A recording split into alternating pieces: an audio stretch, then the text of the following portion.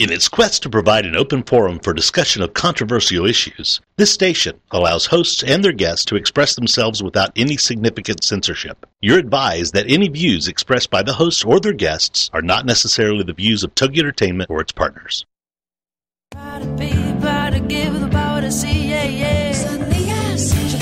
Welcome to Stop Raising Einstein. Your host, Tara Kennedy Klein, is out to dispel that myth of the perfect child and encourage parents to let them out of the box. Each child is unique, and this show is just the place to stand up and shout out that fact that children need to be raised to discover their own unique brilliance. So right now, join the Queen of Accountability, who advocates positive parenting and unique education for spirited children. Here is your host, Tara Kennedy Klein. Hey, Parent Nation. Thanks so much for joining us. Welcome to Stop Raising Einstein. I am so excited for this show this week. As many of you may know, my youngest son, Alex, has Asperger's syndrome. And he was diagnosed when he was about 9 years old. And we are really big advocates for him at school. We fought to get him diagnosed. And when I say fought, I mean like with every ounce of energy that we had in our bodies. We really, we knew that something was really unique and special about him, but we just couldn't put our finger on it.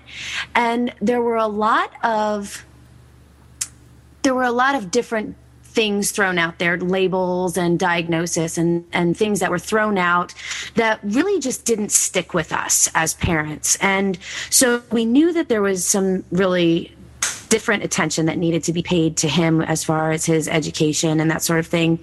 And so we really fought for him to be diagnosed in a time where a lot of parents believe that kids are diagnosed with everything on the planet and are overdiagnosed nowadays.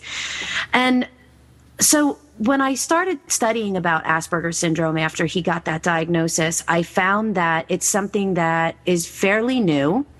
And I found a lot of brilliant people in the world who were diagnosed as adults, who had a lot of the same tendencies and habits and quirks and unique brilliance that Alex had, but just couldn't put their finger on it. And once they got their diagnosis, it changed their whole life. It changed their outlook on everything.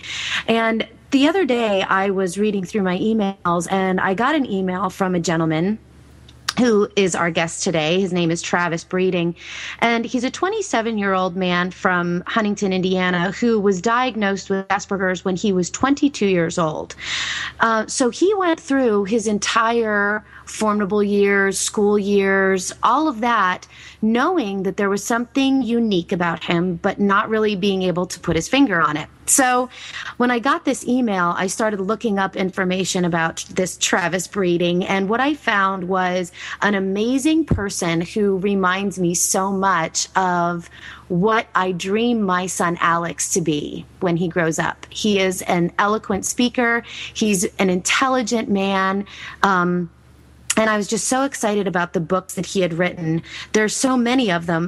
The most recent one that he wrote for the kids, he just came out with a book, I Want to Be Like You, My Life with Asperger's Syndrome, which was written in a journaling format, which is kind of what my Stop Raising Einstein book is. So without further ado, I want to introduce you to this amazing guest of mine, Travis Breeding. Travis, welcome to the show. Hi, how are you? Good. I hope I didn't embarrass you too much with my my lengthy welcome, but I was just so impressed with everything that you had to say in your email and listening to you speak, and I just couldn't wait to share you with our Stop Raising Einstein audience. And so tell me a little bit about what caused you to go after the diagnosis that you have of Asperger's syndrome. Kind of like you said, it's kind of, you go so many years kind of feeling like you're in really a part of missing, like you're a part of the wrong planet, you know, like feeling like things around you don't make sense and people around you don't make sense. And just after years and years of trying to fit in, wanting to make friends and having close friendships, I just started feeling that social rejection and isolation, and I sought out counseling in regards to dealing with that. So. How old were you when you started getting counseling? It was probably 20 or 21, I would say. Wow. So you literally went through your entire, youth, childhood, without really knowing what was going on. I mean, when you finally got that diagnosis, what did that do for you? I did a couple things. One of them was it provided some answers, obviously, to some questions. What's going on in your life? What's making these situations happen the way they are? And then it also did another thing. It started a grieving process. Usually people, whenever they're diagnosed, and it's kind of interesting, as an adult with Asperger's and as a new parent to a child with Asperger's, both of us go through a grieving process, just trying to figure everything out and coming to grips with it and kind of trying to, figure out, okay, what do we do now? Where do we go from here? And so that grieving process for me is kind of, it lasted a long time, a good 3 or 4 years. And during that grieving process, there's a lot of ups and downs and just a very emotional roller coaster. But I finally, obviously the first thing I did was I went home and started researching Asperger's, probably as you did for your son. Yeah. And, and there's so much information you can find on that, which really we're pretty blessed to have people sharing their stories, because there's a lot of good insight out there. But I read, I'm sure you're probably familiar with Tony Atwood. Read some of his work, Complete Guide to Asperger's Syndrome, and then connected with Stephen Shore and read some of his books. So Temple Grandin obviously was a very influential person that I read as well. So just kind of did some research, coming to terms with it.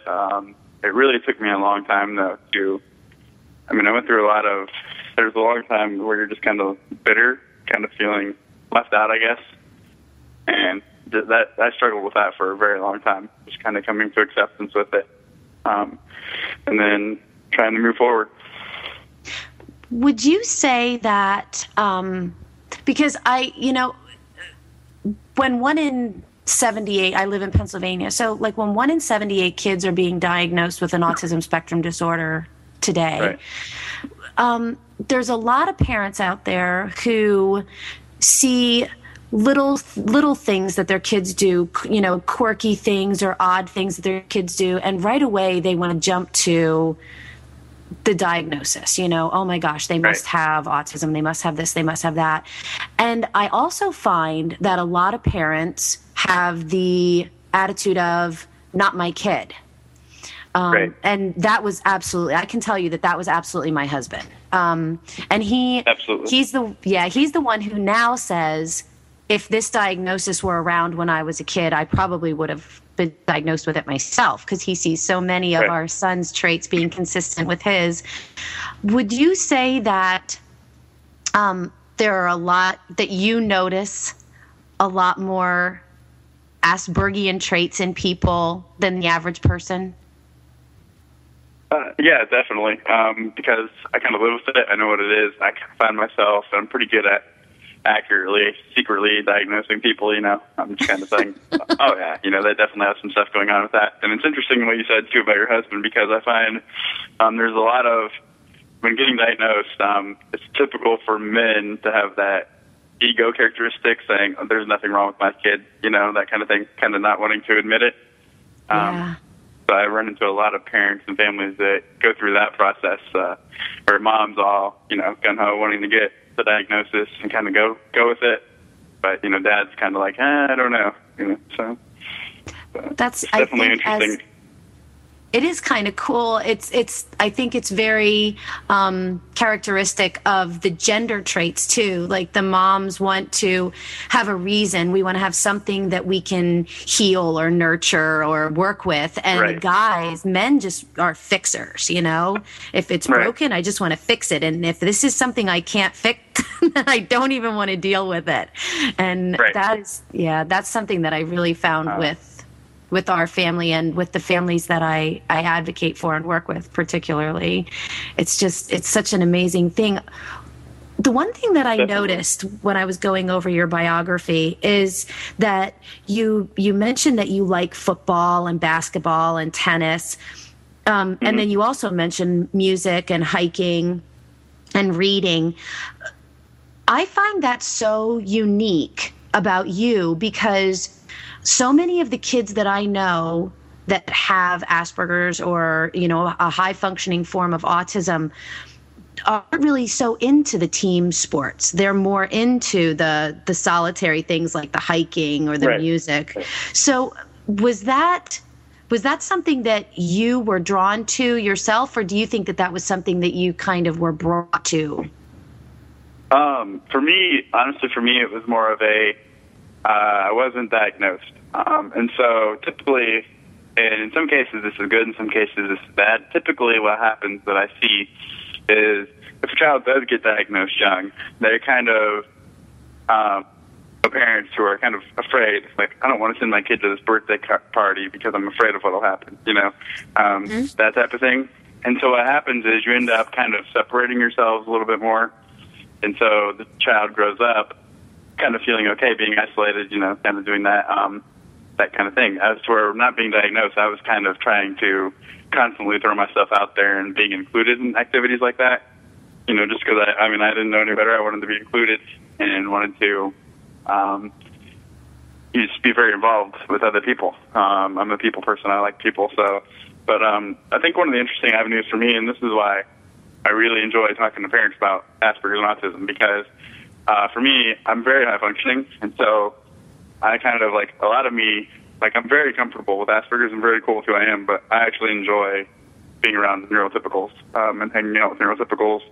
I'm trying to figure, interact with them. And so I spend a lot of time, trying to participate in activities that they do and stuff like that. And it's a very fun process, because there are a lot of adults with Asperger's as well who are, kind of go through that same thing. Like you said, they're solitary, keeping to themselves. And part of that is some of them might be okay with that. Some of them might be happy with that. But what in my opinion, what I see is a lot of people with Asperger's who are like that, solitary, kind of keeping to themselves, partially because they're unsure of how to be included and interact with other people. And so they've just kind of conditioned themselves to be, this is how my life is, this is how it's going to be, be happy. So. Absolutely. And when we come back, I really want to get your take on whether we should be telling our kids early on about their diagnosis. Tara, the self-proclaimed queen of accountability, loudly advocates positive parenting and unique education for spirited children. She wants to help you shout out the fact that children need to be raised to discover their own unique brilliance. We'll be right back.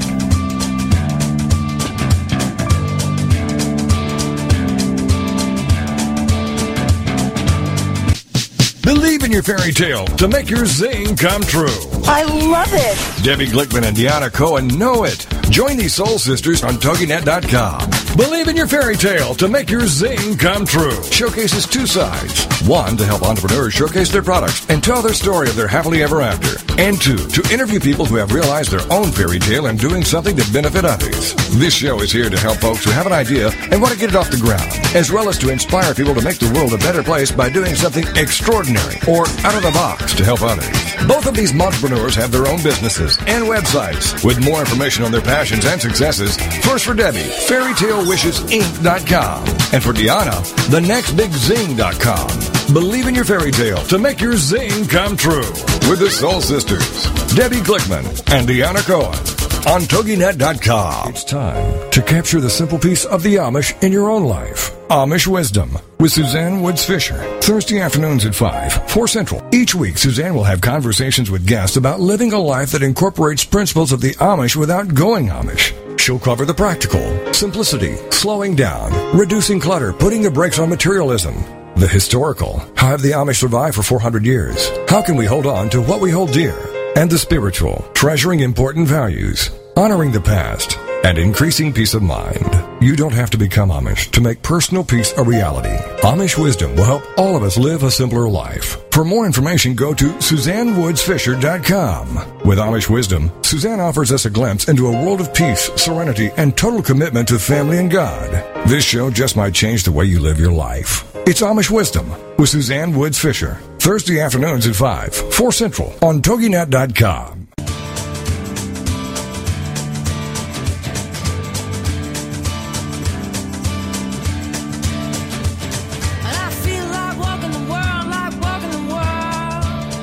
Welcome back to the show. Tara's passion and purpose is to redirect parents who are frustrated trying to raise the perfect child in an imperfect world and encourage them to discover the unique brilliance in their children in themselves, even on those days where they wonder why they ever had kids in the first place. Here she is, Tara Kennedy Klein.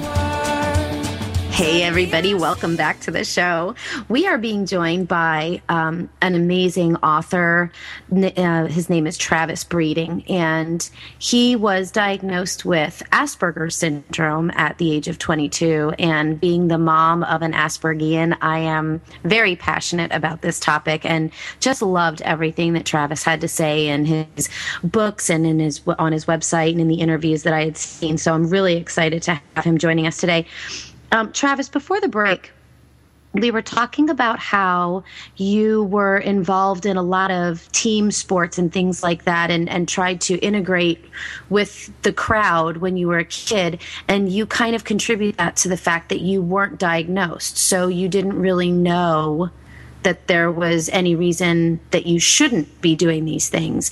And I guess what I'm curious about, and I know a lot of the people the parents that I work with are probably curious about the same thing, is how do you feel about letting our kids know about their diagnosis when they're young, as opposed to just trying to let them grow up neurotypical and kind of hide it? Right. No, I feel like the earlier, for me, if I had it to do all over again, the earlier I could have known, the better. And I'm really big on make sure your kids know, even when they're young, even, 5, 6, 7 years old, just make sure they know what's going on. And also what that does too, and that's what my children's book is kind of all about. What we want to do is we want to work with the other kids, the neurotypical kids, so to speak. And we want to, not only does your child need to understand that he's special and unique, and it's just a personality, more of a personality thing, really. But we need to educate the other kids and let them know that, hey, this is Asperger's syndrome or, whatever it is, but I'm still a person and I'm just as unique and special as you are. And the issue with doing it, we need to do it at such a young age, is because to get the other kids to understand it, the neurotypical kids, we really have to hit it home with them before kids get to the age where they start caring about what's cool and popularity, and all those kind of cliques and issues and stuff like that. So I always want to teach it. I tell teachers and stuff and parents that I want kids to know about it by second grade at the latest, in my opinion. So. Wow. And the thing that's funny about that is my son wasn't even diagnosed until he was in third grade, the end of third grade. Right. And that's because his behaviors had become so unacceptable to the school, right, that we had no choice but to get him diagnosed, because we needed to put him on an IEP. And I know that's something that we're going to be talking about in the next segment. But, it's so true. As soon as we had a diagnosis, we went out and we got him a book. It's All Cats Have Asperger's Syndrome or something like that. Okay. And he took it into school, and the teacher actually, when he was out at one of his sensory breaks, the teacher actually read the book to the class and was able to explain that to them. And that's the thing that I love so much about your children's book. It's called I'm a Child Just Like You. And I loved that book so much because when I was reading through it, it made so much sense from a kid's point of view. You say some things in there, you say, you like lots of different things. I'm intently focused on one. And I think that's really important to bring that point out and then say, for example, you may like lots of different types of video games. Alex is focused on Minecraft. And, and then you also say things that you experience, I do too. I just notice them more. And I think that's really important because a lot of his behaviors were exhibited in those environments that were overwhelming to him, like during lunch or during assemblies or lining up to go out to recess. When senses are heightened and people are in close proximity and they're being loud and the lights are bright, that's when he would get into the most trouble. And I think it's so brilliant that you put that into such simple terminology for kids as well as adults to understand, because I think that's one of the biggest things is now with his diagnosis and having that explained to his class in, third grade, the kids don't even pay attention anymore. It's his new teachers from year to year that really have a problem with him. Absolutely. And actually you'll find at a young age like that is, if we can get them to teach other kids and we get them to accept it earlier, it's almost like they kind of look up to the individual with Asperger's, and I think he's interesting and cool. It's just about teaching them about it and, wanting them to take notice. And you want them the thing is you want them to see that, he's got this diagnosis, he's got Asperger's syndrome. But we want to stress that, he's a person just like anyone else. He's a kid just like the other kids. I love that. I love that so much. I mean, without your diagnosis, though, would you say that you had a lot of friends in school? I would say no. I had a best friend, but we consider a best friend in elementary school who actually moved away to Iowa in the 5th grade. And so after that, I never really had another what I would consider best friend. I ended up in a lot of situations, middle school and high school, where I thought I had friends, but like I could go to Taco Bell with them if I bought their meals, and did that type of stuff. So it was kind of more of those like ones that was being used for friendship, that type of thing. Mm-hmm. And so what carried me through what carried me through junior high and high school was the special interest I developed in music and trombone. I played trombone, and I was in every band and played backup band for the show choir.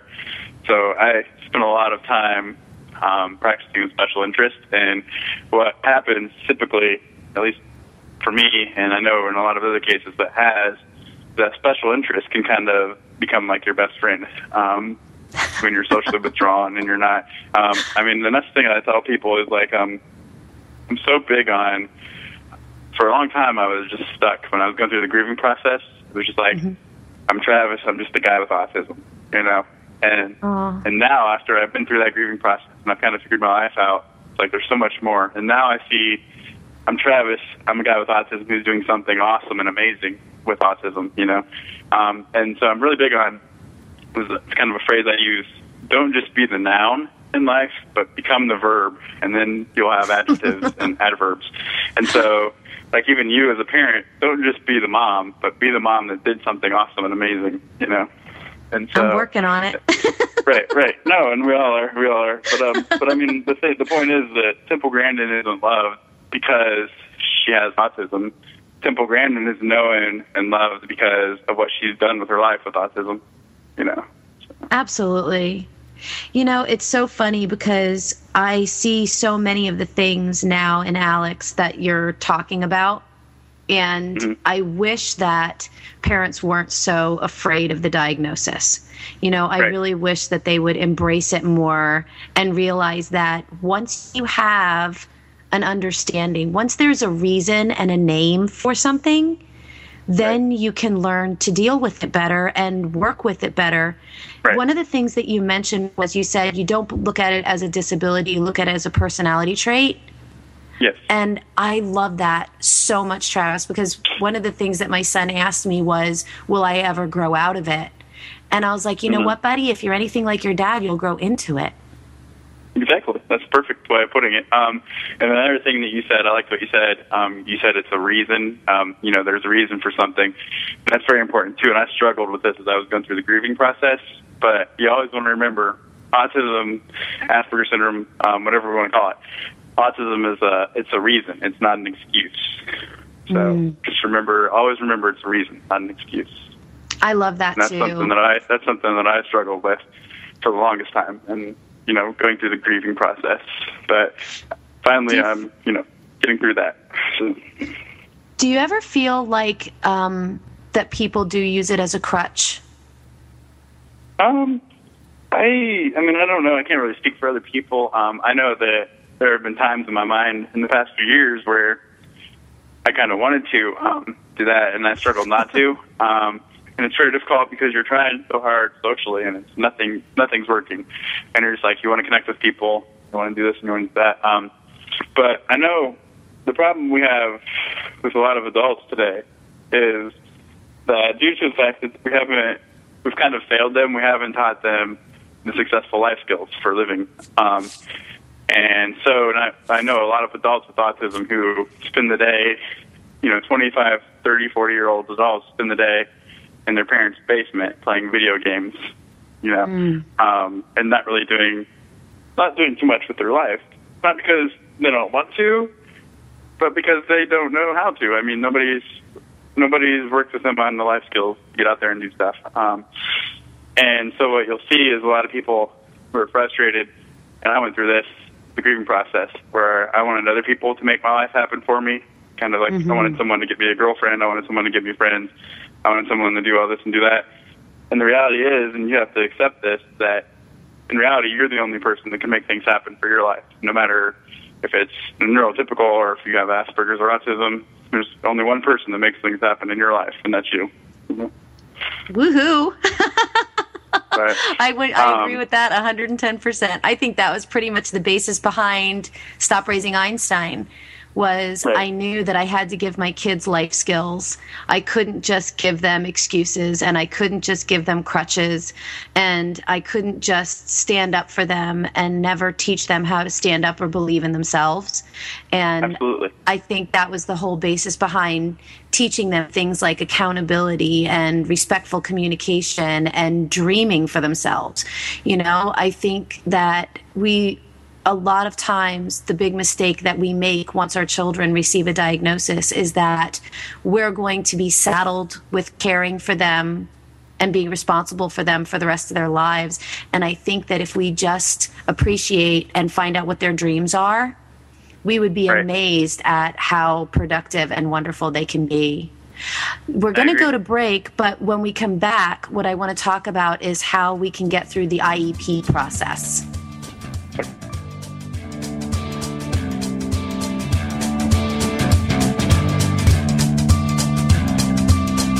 Stay tuned for more of the show. Tara, the self-proclaimed queen of accountability, loudly advocates positive parenting and unique education for spirited children. She wants to help you shout out the fact that children need to be raised to discover their own unique brilliance.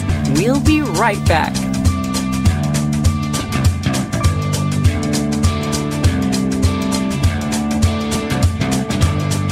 Have you ever wondered why America is facing such a healthcare crisis? Then join us for Dr. Peter DeVette Live every weekday at 1 p.m. Central on TogiNet.com. Doctor, give me the news. He'll answer your healthcare and medical questions and share with you his knowledge and opinions on topics ranging from holistic healthcare to spirituality and wellness. You'll find out about the roots of your healthcare challenges versus symptom management, the holistic approach, how the spirit, mind, and body connection is critical in both the development of illness and the solution to illness, how emotions are directly related to physical illness, and how to read your body like a book. Dr. DeVette will also go through your personal questions and how you can navigate through the illness maze.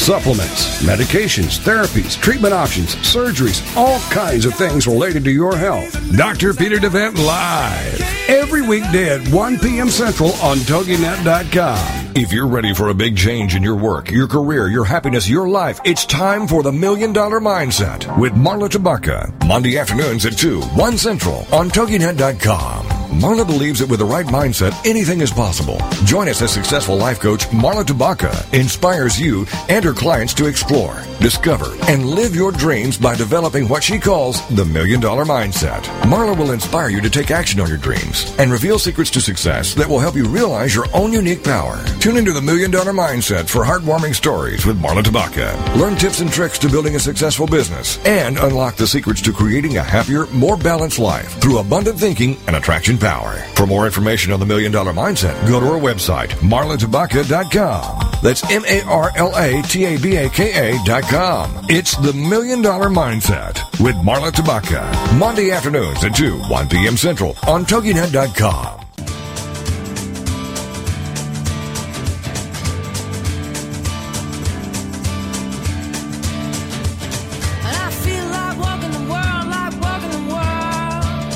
Welcome back to the show. Tara's passion and purpose is to redirect parents who are frustrated trying to raise the perfect child in an imperfect world and encourage them to discover the unique brilliance in their children in themselves, even on those days where they wonder why they ever had kids in the first place. Here she is, Tara Kennedy Klein. Hey everybody, welcome back to the show. I am so excited to be talking with Travis Breeding, author of I'm a Child Just Like You. And before the break, we were talking about realizing kids' dreams and goals and so much responsibility that we put on ourselves as parents when we find out that our child has a diagnosis of autism or Asperger's. And I think one of the big things that impacted me in the beginning was I'm a certified dream coach. So I spent a lot of time coaching adults to achieve their dreams. And one day I realized, after my son totally melted down on me and didn't want to talk to me and was screaming his brains out at me, I realized that I wasn't putting that same time, attention, and effort into helping him to realize his dreams. And once we started going through that process, Travis, it was amazing to me how big his dreams for himself are. Oh, yeah. Absolutely. That's a very important topic, too. I get into, actually, I have a book out called The Reality of Living Within Two Worlds now that just came out. And I saw that. I spend a lot of time, and it's typical of people with autism, spend a lot of time kind of creating a little make-believe world, imaginary world. And so sometimes we have a difficult time with realizing, okay, what is realistic, and what is, what's kind of fake, make-believe. And, it's great to have, what I learned is I had some really huge dreams, and it's great to have big dreams. But you've got to have a little bit of realism in there as well, and to know that there are certain steps that you need to take in order to accomplish those dreams. So that was a big thing for me to realize. That's amazing, because I'm one of those believers in there's a difference between fantasy and dreams. So, like, when somebody says, I want to be 12 feet tall, or I want to build a castle in the clouds, that's a fantasy. But if somebody says, I want to be an astronaut, I think a lot of parents go, that's not realistic. And my son would be like, whoa, why not? Right. And that's often called, too, for people with Asperger's and autism, it's referred to as escaping into imagination. Mm-hmm. And that's just that's a big thing for me, was because I use the make-believe world as kind of like a coping mechanism, because the things aren't going well in the real world socially.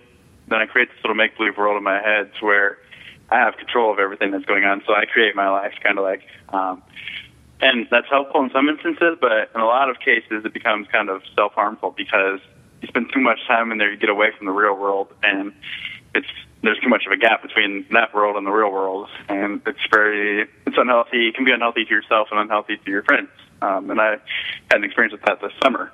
So it was it's important to keep a healthy balance on that. And I talk about that in the book as well. I really want to read that, because we have so much, the social dynamic with our son that we see from the inside is we allow him to go into these make-believe worlds because that's where he is, that's his pleasure center. Mm-hmm. But what we find is if we leave him in there too long, he really loses a lot of his common social eloquence. Let's put it that way. Yeah, the basic social skills. You go into that make-believe world, and as an adult with Asperger's and autism, I went through the phase, but now I realize, it's not my fault that I have autism. It's not my fault that I have a social skills gap, but it is my responsibility to do something with. And so, like with a friend this summer, sometimes I get into that make-believe world where that friend is the only person in my world, and I kind of cling to them and overwhelm them, smother them, that type of issue. And it's very hard for me, because in order for me to not be clingy, in order for me to be kind of more socially appropriate with people, I have to really work really hard on it, and I have to focus in, and I have to really, really try to not text someone too much, or call someone too much. And so sometimes when I do make a friend, I get a little safe and a little comfortable, because I feel like they like me and accept me for who I am. And I start, putting to them, and I stop focusing so much on it, and I stop trying. And what I've learned is every day I've got to really focus hard on trying to practice those social skills that are typical for neurotypicals. And so I really put a lot of time and effort into trying to rework some of the thoughts in my brain and just kind of retrain my mind to think more, along the lines of what is socially appropriate and interacting with other people. But the make-believe world is kind of helpful, but it can also be, if you're in there too long, you lose a lot of those common practices that you've been working on. Yeah, we see that a lot. And we were talking about an IEP. And for people who don't know, it's an individualized educational plan. It's usually in schools. We were talking about before the break how some of these kids many of them are brilliant, but without the social skills, their grades really slip because the school is spending so much time trying to correct the behavioral problems that they're not focusing on just getting the work done, getting the learning done. And one of the really amazing things that happened with us last year was Alex had an IEP goal. And in these IEPs, you set goals for the different criteria. And so, in math, you'll have a goal. In doing your homework, you'll have a goal. In sitting still, you'll have a goal, which I find absolutely ridiculous. I think the goals could be much better categorized. But he had a typing goal, and we don't take these kids to these IEP meetings. The parents or the caregivers and the administrators and the teachers sit down at an IEP meeting, and we set these goals for our kids. And being that my children are very focused on setting goals and intentions, because that's one of the big life skills that we teach in Stop Raising Einstein. The one teacher said to him, Alex, you just have to reach this goal, and then you don't have to come to my class anymore. Because he was getting really angry about finishing this one thing, because doing something that you already understand over and over and over again to a kid with Asperger's is like nails on a chalkboard. I already get it. Right. Leave me alone. Let's move on, right? So he was supposed to complete this typing goal, and she said it to him in those words, and he said, what do you mean I have a goal? He said, if I didn't set it, it's not my goal. Exactly. And literal interpretation. I mean, very, absolutely, right? It was so amazing. And what occurred to me in that moment was all of these social skills and life skills that we're teaching him at home aren't being applied in the school setting. Right. And something you said too about how you do the IEPs. I honestly would not, if I had a child with autism, I would not even start an IEP meeting until my child was present in the room with me for the IEP meeting, honestly. I love that. So, I think we should start. I think we should start a new way of doing it. It's like, whose IEP is this? Is it the school? Is it the principal's or superintendent's IEP? Is it mom's IEP, or is it the child's IEP? I mean, exactly. You're 100% right, and I think that's one of the 10,000 things that we do for our children that we should be doing with our children if we want them to be successful. Right. And there's a great approach to IEPs as well. And I try to stress this to parents. And I know it's hard not to get frustrated, and it's hard to control it. But you've got to go into an IEP meeting thinking there are three parts, and really in life there are three parts to any relationship you're in. And Brian King is an author of a great book, Strategies for Building Successful Relationships for People on the Autism Spectrum. And there are three parts, and it's you, me, and we. And a lot of people focus in on thinking relationships only have two parts, the you and the me. But in order for a relationship to work, you have to negotiate relationships so that you are happy, I'm happy, and then we as a whole are happy. And so a lot of parents go into an IEP meeting and say, well, what are you going to do for my son? Instead, we need to go in and say, okay, what are we going to do? What are we going to do to make sure that my child and your student succeeds? Absolutely. And that's one of the biggest things that in the advocacy that I do for families is the first thing that I say is, if you go into this meeting with a bad and negative attitude about someone else failing your child, then nothing will come of this meeting. Well, and I'd even stretch that further. Like, if you go in there with a bad attitude about someone else failing your child, then really you're failing your child. Yes, I agree 100%. I mean, and the other thing that I think we really kind of slack on, I'm being politically correct. The one thing that we fail on in IEP meetings is we only do it once a year, and we think that's good enough. Absolutely. You know, that's. I mean, it's right. And then I'm going into the school at 2:00 this afternoon. Right. You know? That's great. And be there as much as you can. I mean, make them. And it's funny because a lot of parents really don't know Article 7. Really don't know what's in it. And I honestly really don't know Article 7 myself. But I know that I know because I've been around enough that they're going to do as little as they can do in most cases. And so unless you know what you're doing, your child's barely going to get by. But if you know what you're doing, you can make them, put some things in place and set some goals and do some stuff with your child. So. Absolutely. And I think the big thing, too, that we found is when we went into the school and said to them, look, you are the experts in education. We are the experts in our child. If we can put our heads together and come up with a plan that's going to help them thrive in this educational setting with the behaviors that we know exist and the systems, the reward systems that we know work at home, if we can put these things together and create a program for this child, then we will all be successful. Absolutely. And I think and the big thing too is to make sure not only do we have academic skills or academic goals in place, but let's have life skills goals in place as well. Because a lot of schools, and this is just the way the country operates now, is that our main goal is to get this child to pass the state standardized test. And if we can get them to pass that, then we're doing great, and we're moving on. And so, but my question is, okay, that's great, that's awesome. So I'm going to go into a job interview, say at McDonald's or say wherever, and somebody's going to ask me, what qualifies you to be a cashier working in my place, or what qualifies you to be an employee for me? Well, I'm going to go in and say, well, I passed the state standardized test in 10th grade. So, absolutely. When we come back from commercial, we're going to talk about how life skills are the most important thing we can teach to our kids. The self-proclaimed queen of accountability loudly advocates positive parenting and unique education for spirited children. She wants to help you shout out the fact that children need to be raised to discover their own unique brilliance. We'll be right back.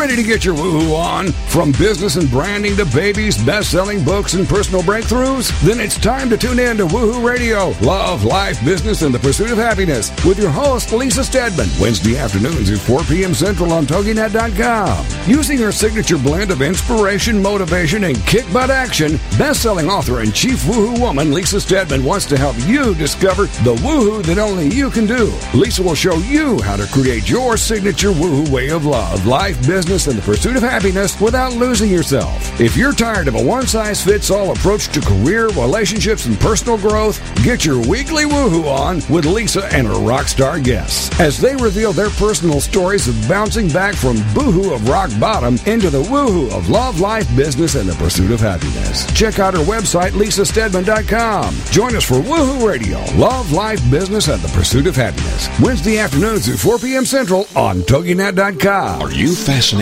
by the stories behind the stories, the people behind their masks, the truth about people's failures and redemptions in both their business and personal lives? Then Off the Record Secrets of with host Judy Schreiner is for you. It's people's secrets that make them interesting, but very few folks are willing to reveal them unless they trust that their information will be treated with accuracy, fairness, and respect. People have been entrusting their secrets to longtime business journalist Judy Schreiner for the last 25 years, and now she's bringing her expertise and impressive contact list to Rockstar Radio Network. Tune in and call in as host Judy Schreiner talks to guests off the record as they reveal new secrets each Tuesday at noon Eastern, 11 a.m. Central.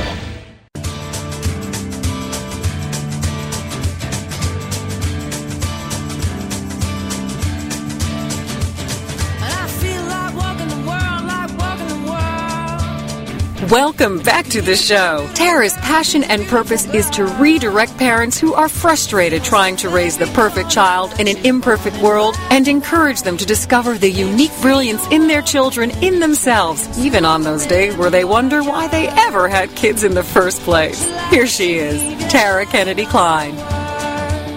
Hi, welcome back, everybody. We are talking with Travis Breeding, who is the author of I'm a Child Just Like You, as well as, oh my gosh, many other books on living life with Asperger's syndrome. And before the break, we were talking about IEPs and setting goals for our children academically.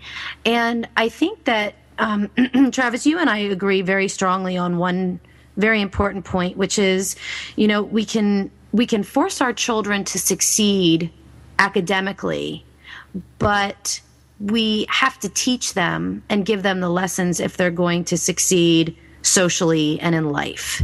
And right. I think that life skills are one of the least taught topics, but I think and I think we agree on that, they're probably the single most important thing that we should be teaching our kids, particularly when they're on the spectrum. And to your point, it's a struggle to remember from day to day what all the social rules are. It's easy to remember times tables, and it's easy to memorize, the states and the state capitals when you have something like Asperger's, but to remember to say please and thank you, and to remember to say 1 second instead of shut up is not so easy, Right. So you talk about the importance of life skills in your books, and you also talk about this social thinking and social context. Right. And that's a very important topic as well, because even when we do get into teaching social skills, it's very important to, you can teach me a social skill in one setting, but for me, I have to learn it in each setting. So, for me to go approach someone and say hi to someone at school would be different than sitting in a restaurant or seeing someone, in the grocery store and going up and saying hi to them. And so you can teach a basic skill, but then that's great. But then we've got to take them out and we've got to show them different settings and different environments and how things apply, because contextually everything is different. And true story, and this is just where we're talking about the importance of context. Dr. Peter Gerhardt tells a story. He's a behavioral analyst from New York, and a woman with autism. She's pregnant. She had a kid. Growing up, her mother had told her that she couldn't get pregnant until she got married. Meaning that mom didn't approve of that. Mom didn't want her to get pregnant, so she got married. Now, the girl with autism, sadly, took that literally and thought that mom meant that scientifically and physically it wasn't possible for her to get pregnant until she got married. So she had no idea. She wasn't using any protection, nothing. And that's where, context comes into play. Context is everything. And it's even in social situations, you're going up to someone and you're meeting someone new, how you interact with someone is based off of the context that you've created with them. And so, if I walk up to someone new, say I just see you in Walmart, so I walk up and say, hey, I'm Travis, how are you? How's your mom doing? But I've never talked to you before in my life, and I'm asking how your mom's doing. There's no context created for me to be asking you how your mom's doing, that type of thing. And so it's important that we have to understand the context level that we're at with someone in order to know how to interact with them appropriately. And we also, the big thing about that too is when you're first meeting someone, that context, a lot of that context is how you can approach them and say hi to them and how you talk to them. How do you think that's created? Before you even say a word to them, how is that context created? Nonverbal communication and body language. So It's very, very important that you're working on context, that kids understand, let's have this social skill. It's a technical social skill, but we have to take it and apply it and understand the context that we're at with someone. You know, it's so funny, too, because a lot of the kids that I deal with are being disciplined for behavioral issues that are out of their control, and they just haven't been diagnosed yet. And it's so hard for parents to understand, particularly if they have more than one child and one of their children is neurotypical and the other one is autistic. For example, for Alex, he spilled, when he was much younger, he spilled an entire cup of punch or something like that in my car while I was driving. And I got so angry and I pulled over and I'm like, oh, that's just great, Alex. And he looked at me like, it was great? Really? Why was that great? That was terrible. Do you want me to do it again? That's right. You just reinforced him doing that over and over again. Yeah, but you don't even think about it, because in a time when sarcasm has just become another way of speaking, you know, it's almost become a dialect. Right. Our kids don't understand that sarcasm. Oh, very like true. Alex will say something to me and he'll look at me and go, was that sarcastic? And clearly it was, you know. But he you know, he's trying to feel his way through those social cues. And when kids say things to him, he'll come home and, like, a kid will say something really, really rude to him, and he'll come home and tell me how this kid is his best friend. Because the kid's I talking can understand to him. that. You know, it's just, it's so bizarre how there are just certain things about conversation, some certain rules about conversation that they just don't get. And it's just, well, he tells his teachers, we went through this big thing where he was losing recess because he was telling his teachers to stop talking to him. Okay. And the teachers were getting really offended. And I started this whole thing when he was really young of saying, okay, but what happened first? And when I would ask that question, well, what happened first? Well, we were all reading and Alex was asked to stop reading and he wouldn't. So I kept telling him to put down the book, and then he started getting rude, and then I had to send him to the principal. Well, what was rude? Well, he told me to stop talking to him. Well, that's because he wanted you to stop talking to him. Yeah, because you were interrupting his reading. You know, this wasn't the kid being rude. He was being very literal is what he was being. So, you know, a lot of times in the schools, we really mistake literal conversation for rudeness. Right. And I think that's really, what gets... in life in general, we do a lot of people, as a society, like people with Asperger's are great at conversation. Like if you say something to me, that's what you mean. And that's what I mean. If I say something, that's what I mean. But 9 times out of 10, when people say something, they really don't mean exactly what they're saying in most situations. And so it's very hard for someone with Asperger's you have to pick up on implied meanings. And, you know, a lot of if you really want to understand what someone's saying, you really do have to be able to read their body language and their tone of voice and their facial expressions. So. And that's so hard for a lot of these kids because, I mean, honestly, one of the most difficult things for Alex to do is to look you in the face. Exactly.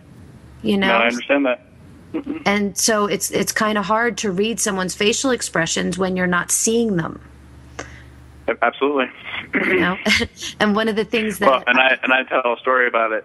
Really, I mean, they say communication is like 7% verbal, 93% nonverbal, and so really, what you're dealing with is almost kind of in a sense you're dealing with someone who's like 93% blind. I mean, so to speak. So. You know what's a really great example of that is, and I'm absolutely not going to have a political conversation right now, but but a perfect example of that would have been the vice presidential debate. There were a group of people who were watching that debate who would have looked at Vice President Biden's facial expressions as being disrespectful and condescending and rude. My kid would have watched him and thought he was happy and having a great time.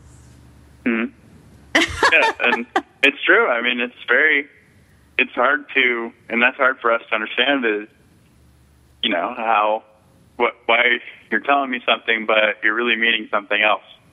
And so we really struggle with that. That's really an incredible observation to make, that we should really be spending a lot more time on social skills than we do with these kids. Right, if you could sum up in like 1 minute, what was the thing that helped you most coming through this journey of being diagnosed and realizing that you had Asperger's? If there was one thing that helped you the most? Honestly, I wouldn't say necessarily a thing. People thought autism. I mean, I don't feel like in a lot of instances where a kid, lower functioning, nonverbal, yeah, a cure would be great, because we do want to hear our children speak. We do want to hear our children talk and live happy lives.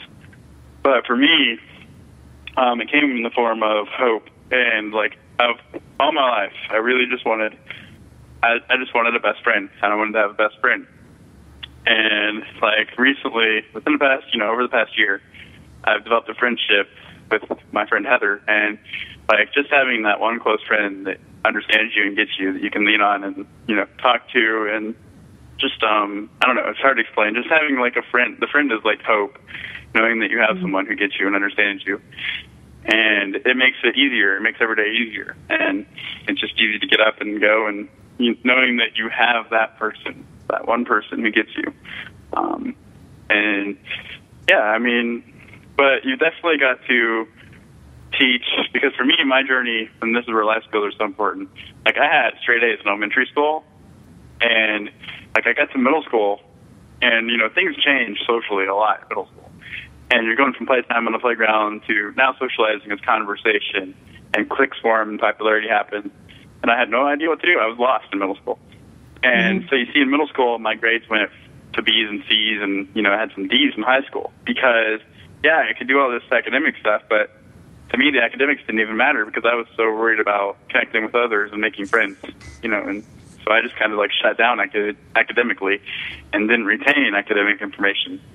And even now, it's even for job interviews, even career-oriented stuff, I mean, yeah, I can do any job, but it's you want to have friends and you want to have connections.